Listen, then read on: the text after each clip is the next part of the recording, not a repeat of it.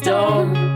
I'm Peter. And I'm Felice. Welcome to our travel podcast. We're specialist travel writers, and we've spent half a lifetime exploring every corner of the world. So we want to share with you some of our extraordinary experiences and the amazing people we've met along the way.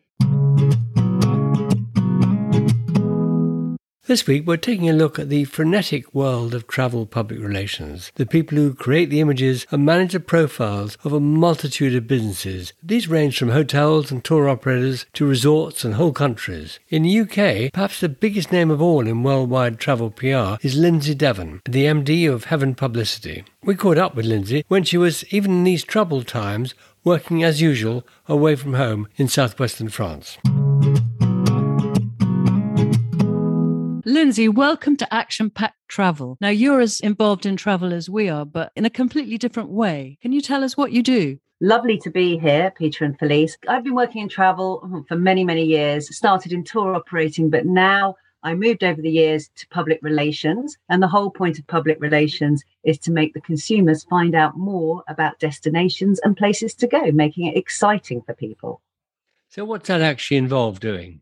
So what that involves doing is working with a client, be it a resort or a hotel or anybody who needs that sort of service, and to find really good stories around them so that you can then go to media online or traditional media or TV and work with the journalist or with whoever it is, influencer, and come up with a really good plan together to get the most visibility out to the consumer. So we do different things. We can do things through TV programs and working with production companies or working with journalists where we come together and the journalists get to experience the places or the destinations. The other thing is coming up with, there's also crisis management, the other side of the coin, where we have to look after people's reputation because something's happened. So there's lots of different sets to it. And also things like event where you get people to come together. There's nothing better than face-to-face, as we all know. So you're a party planner at heart then? A little bit, but a bit more than that. But I mean, that's an important part of it. When you have a client, say a hotel comes to London, presumably, and then you organise a party and you invite members of the media. There's that, and more now, it's more for the client side of it. There's a lot more things of presentations as well. And there's lots of getting under the sort of skin of people and trying to get them to understand the brands. So yeah, the party happens, but that's just a nice thing to have. But there's actually a lot of business going on underneath there. Should we start with the exciting part of it, for not for you, but to hear about, which is the things going wrong and you having to deal with it? Yeah, there's lots of things. I mean, I have a myriad of examples, but one I was thinking about actually last night was the ash cloud. In Iceland, this was this massive ash cloud in 2010, and it shut the airways or the whole of the skies for 8 days in that June. Back in 2010, we thought that's the worst thing that had ever happened to this planet. Suddenly 9 kilometers of plumes of smoke are going up, and for a whole 8 days, the whole of the skies was shut. It had a massive impact on travel. Nobody had foreseen this.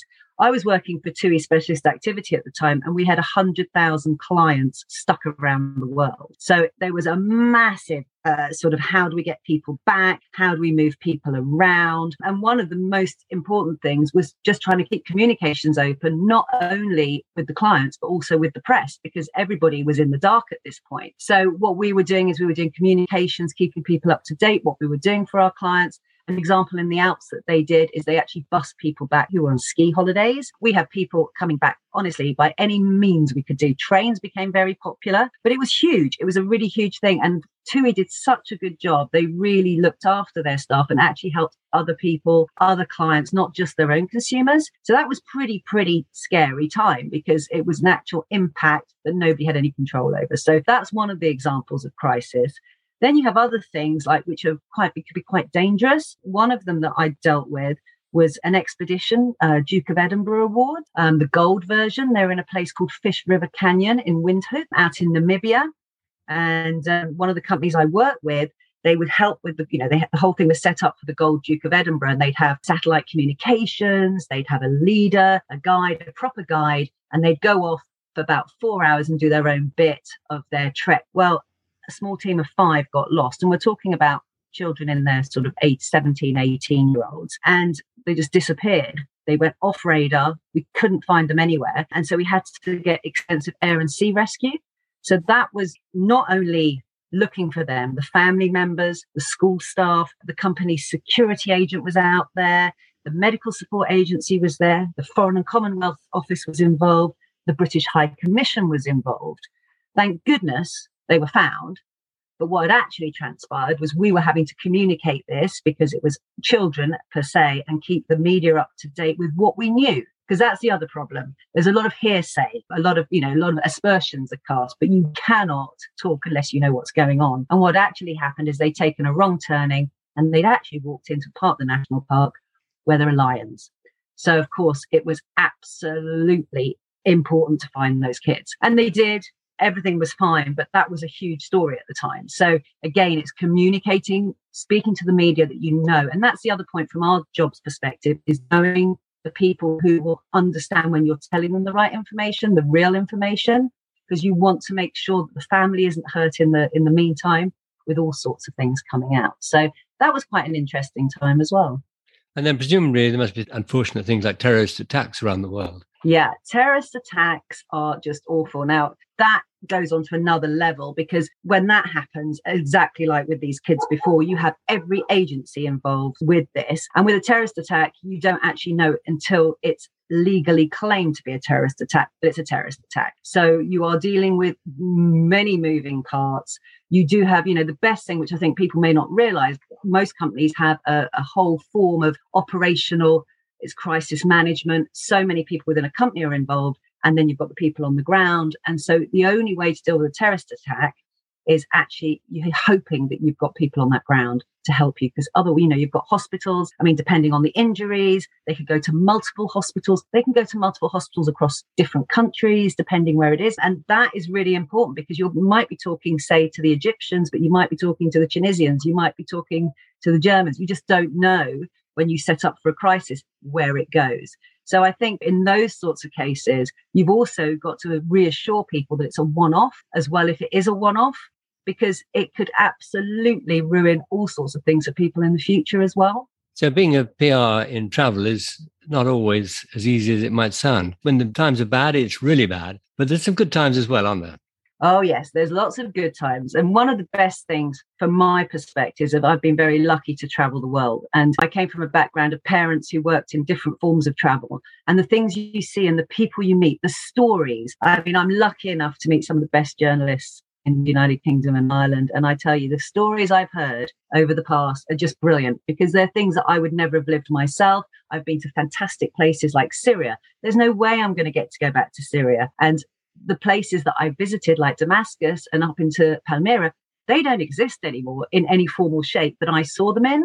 So I was very, very honoured and very lucky to get there. My own personal passion is the mountains, and I've been lucky enough to launch skiing in Japan, to skiing in Turkey, to skiing in Canada. I've just been everywhere and anywhere. So I'm so, so lucky, and I feel very honoured to have that. I think I'm right in saying you're a snowboarder, actually, aren't you? I am a snowboarder full time, but I do ski as well.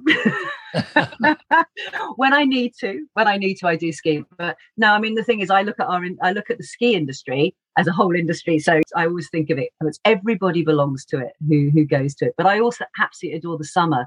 And I'm actually just back from a trip to Verbier, and we went somewhere I'd never been before. Now, I've been working for them for nearly 10 years, and I actually went on a mountain bike up to the Haute route, which is the route that goes around from France to Switzerland, Mont Blanc, Zermatt route. And I'd never been there. And I went up on a really big mountain bike, which was pretty hard work, I must say. And I saw the most beautiful views over into Italy. So, every day there's something new, and it's exciting.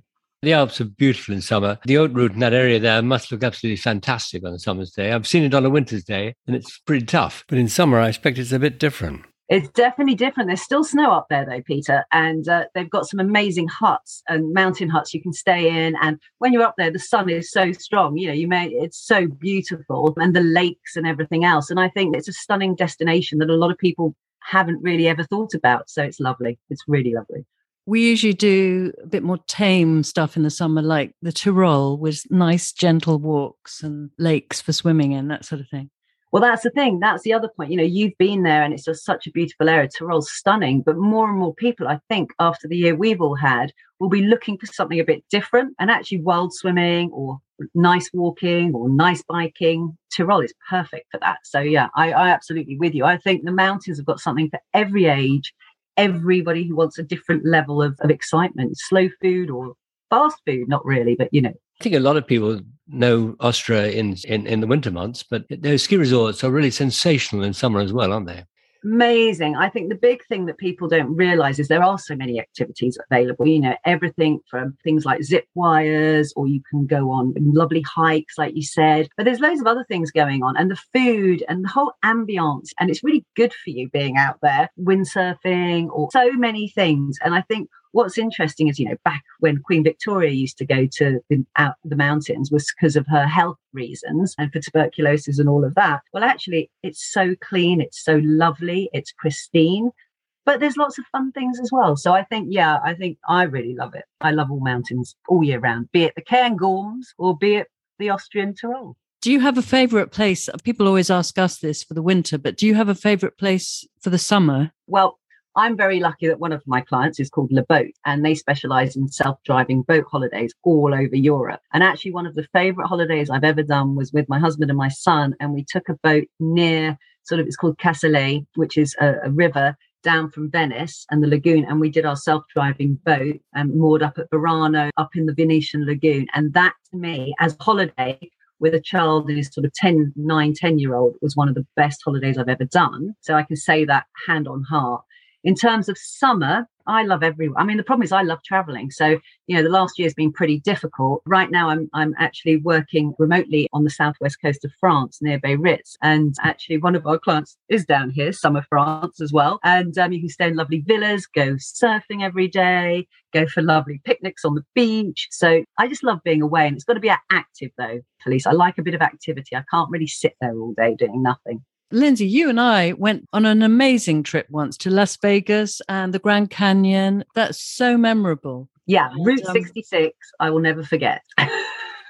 It was phenomenal. I mean, the great thing about America, which I think, you know, a lot of people, they've forgotten this year because we haven't been able to go, but honestly, the welcoming experience when you get to the United States. I know Vegas is a little bit different to anywhere else. Well, you know, Vegas is amazing for a place to go, but the Grand Canyon, I loved it. And when we stayed we went to the national parks, and actually couple of our friends stayed in a tent overnight, if I remember rightly, but it was just so different to anywhere else. So from a United States perspective, I'd say there. And the other place, which I absolutely adore, is Jackson Hole.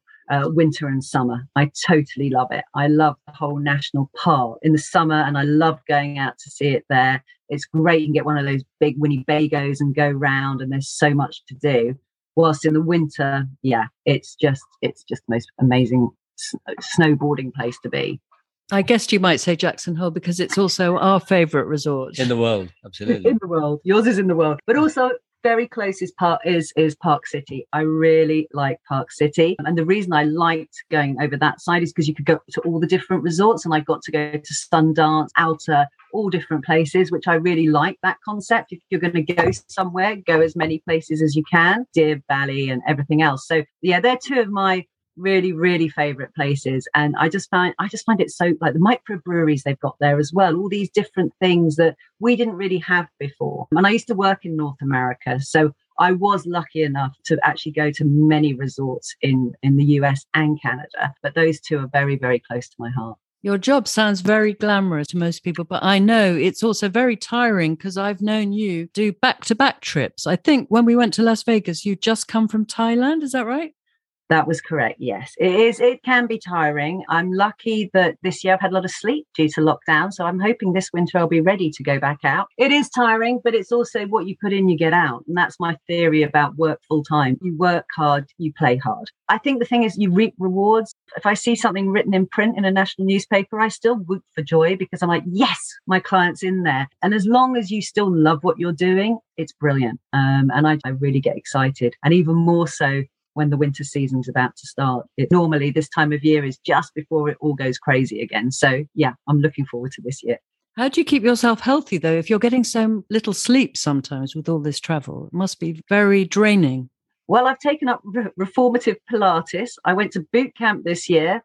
And I'm really well known at home for sleeping many hours, and people don't see that. I go to bed about 9 o'clock at night and I will sleep until 8 o'clock in the morning when I get back home. So I'm a bit like a bear, have a bit of sleep and catch up again. So where in the world haven't you been to that you'd really like to go to?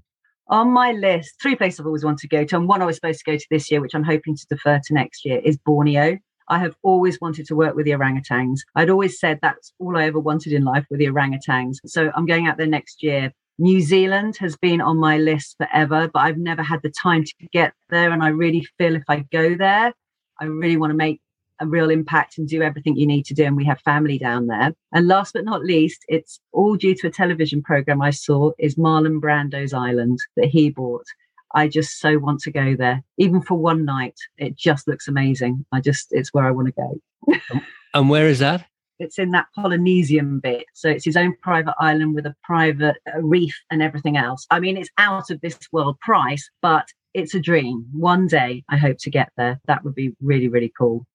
And how did you first get into travel, right in the beginning?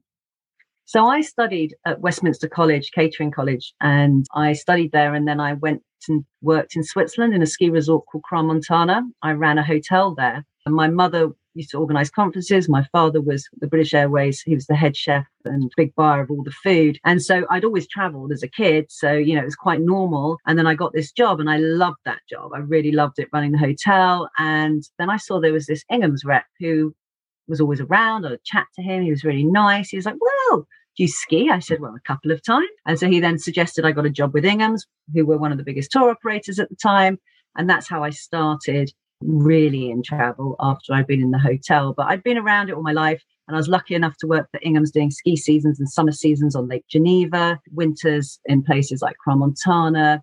Where else did I work? Alpe d'Huez, Treviño, a bit in Saas-Fee, a bit in Adelboden, and then I was lucky enough to go to North America and work in Tremblant and Whistler. And then after that, I became North American Operations Director out there. And so I got to go to all the resorts. And then I was living in Vancouver, which was pretty cool. But then I actually missed the United Kingdom because I'd been away for so many years. And I came back and I said to my boss, who used to run Ingham's, I haven't got a job. What am I going to do? He said, have you ever thought of doing public relations? And I'd studied it in my degree in hotel and catering. So I said, no, but I will learn. So I was very, very lucky at the time. That's how I got into it. And how at the time we bought a company called Bladen Lines, which I'm not sure if everybody knows, but it was a very traditional chalet company that had been running for many years. And I got to start with that. So it began with that, and then we had city breaks, villas, we had Interhome, which is a huge European portal to get to book houses all across the world. And I stayed there for many years, really happy times, and I was so lucky. That sounds amazing. I mean, how many ski resorts do you think you've been to? Can you count them? Last year I had a count, and I think it's about 106. But to be honest, if I counted how many times I've been to some of those resorts, one resort I've been to about 40 times. So it just depends on how you qualify it and quantify it. But I've enjoyed every resort I've been to. I've never had a resort I would never go back to. It sounds like a lot of people's dream job, travel PR. If someone wanted to get into that, how would you recommend they started? What I would suggest is they actually go to the Chartered Institute of Public Relations and actually do a course with them and start that way through, be it sort of the equivalent of a HND course or a degree course with them, rather than going and studying media studies. Because a lot of people think if they do media studies, they would then do PR.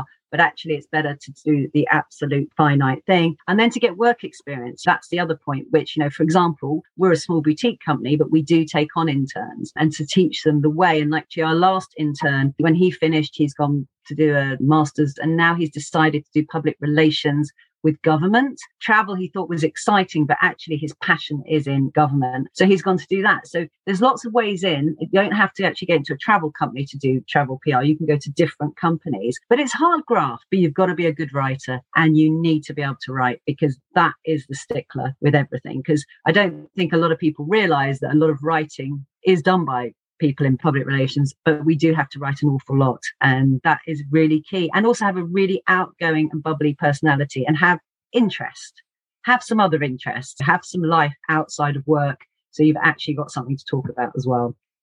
But it is 7 days a week, isn't it? Pretty much, yeah. Only if I'm on a remote island with no internet connection. That's the only time I'm not working. We found that as journalists, the only time we are not working was once we went to Greece on a flotilla and there wasn't any internet. We couldn't work, basically. And it's such a weird feeling if you are cut off. It's very, very odd. It was actually lovely. It was a real rest. So the only time I've ever been cut off, and it did really make me quite stressed, I did a press trip to Greenland on an expedition ship, and there is no internet on an expedition ship. And I was away for 10 days, and I was really not in a good place, but I could still work on other things, but I had no emails or any communication. I think it's quite restful, isn't it? It is if you planned that, Peter, but if you haven't planned it, it can have the other effect. Yeah, I mean, I was lucky enough kayaking out with icebergs and seeing whales and just beautiful, amazing Inuit people. Everything was phenomenal. But there's me at the end of the day going, oh, God, I wonder what's happening. Oh, I haven't heard anything. And then do you work for individual tour operators as well? Yes, we do work with individual tour operators. We have everything in the summer from Alfresco, which is mobile homes across Europe, to La Boat, which is boating holidays. We also have a lovely little new company that we started working with in the UK called Pied à Terre, which is a hiking company. Very small, very bespoke. And yes, we do work with tour operators, but often that's a very different set of public relations to working with, say, a tourist board. So we work with a lot of tourist boards, particularly because we're in country, which is very difficult for them to do when they're overseas. I know you work mainly with travel journalists, but does that overlap with sports journalists and food writers as well? Yes, a lot, especially when it comes to all these outdoor pursuits. Also, we're working a lot with food because food is becoming more and more important in the travel sphere. So recently, I just ran a press trip for Slow Food in the mountains, and that was very much food-generated journalists, which have a very different need to what a travel journalist does. So you get used to working with them. I did the Football World Cup over in South Africa a few years ago, and that was brilliant. But I was working with a lot of sports media because that's how it works, and we were promoting travel trips to go and see the football, and the same when we had the Lions tour. So that is very, very different. So you do have different connections. I never know the difference between PR and marketing, or do they overlap? So marketing is a whole department, and within marketing, public relations sit. And marketing is to market a product, and it could include in it social media, it could include databases, it would include general advertising, public relations sits in there. So it is the overarching word for promotion of anything. And that is interesting because, of course, advertising is paid for media. We are not paid for media, we are earned media, which actually, for anybody who's reading something, if a really good journalist like yourselves have written an article, rather than look at an advert, you have a really amazing view on things because you've traveled the world, you've seen things, and you are really honest about things you see. Whilst in an advert is people shouting at you saying how good we are. So I think that's what's really important with public relations. At the end of the day, it's what the media writes and what they see through their eyes by them getting the right information. And how important are influencers these days? Very important. They are very, very important. It depends on what you work with. I mean, if you're a brand of something like Adidas or Mars, they use a lot of influencers. What's important with influencers there's different types of influencers. You've got some who are very much TikTok or YouTube, and then you've got people who've got blogs, and you've got people who've got massive social media accounts. So they are more and more important. There are different ones for different things. And I think during lockdown, a lot of them lost a lot of their audiences because they had no fresh content to share. And they are content creators. At the end of the day, that's what they do. They are content creators. Some are brilliant, some are very passionate, and very much so. Even if some people say, I've only got 10,000 people following me. But if those 10,000 people are actually engaged, it's really, really important. And if that's potentially a very small market for a client. So there's lots of things happening now that are very different. So yeah, we have much more sort of a broad remit because before they didn't exist. We didn't have them. And where do podcasts fit into this? Podcasts are brilliant. I think podcasts are great because people have got so much time in saying that they are out walking their dogs. You can always listen to a podcast. And if it's interesting, like your podcast is, people will always keep coming back for more. And I think that's the way forward. I mean, obviously, people will be starting going back to their offices come September around the world. I know in lots of places like France, they're already back. But that's a great time for people to listen. If they're sitting on a train or they're driving, they can play it through their sound system. No, I'm with you. I love listening to things. It's so interesting. And I do listen to a lot of podcasts these days. Where are you off to next? So my next destination is I'm going to Scotland. Everybody loves Scotland. It's beautiful. It's just stunning. And we're going to Aviemore, which is in the midst of the Highlands, not far from Loch Lomond. You've got the beaches out on either side. We're going hiking, biking, fishing. And then after that, heading out to the Isère. And the Isère is in France. It's a department of France. Most people probably have heard of Grenoble, which is the capital of that area. And we're going up to the mountains there called the Vercors.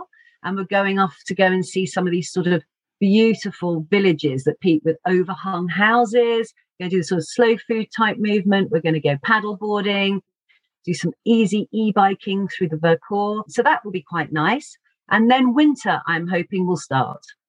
Lynsey, Devon, thank you very much indeed for appearing on the podcast today. And we wish you a very happy winter with lots and lots of work and lots of snowboarding. Thank you. And I wish you both a great time this winter in the Alps. And if you want to know more about Lynsey and Heaven Publicity, check out the website www.heavenpublicity.co.uk. That's all for now.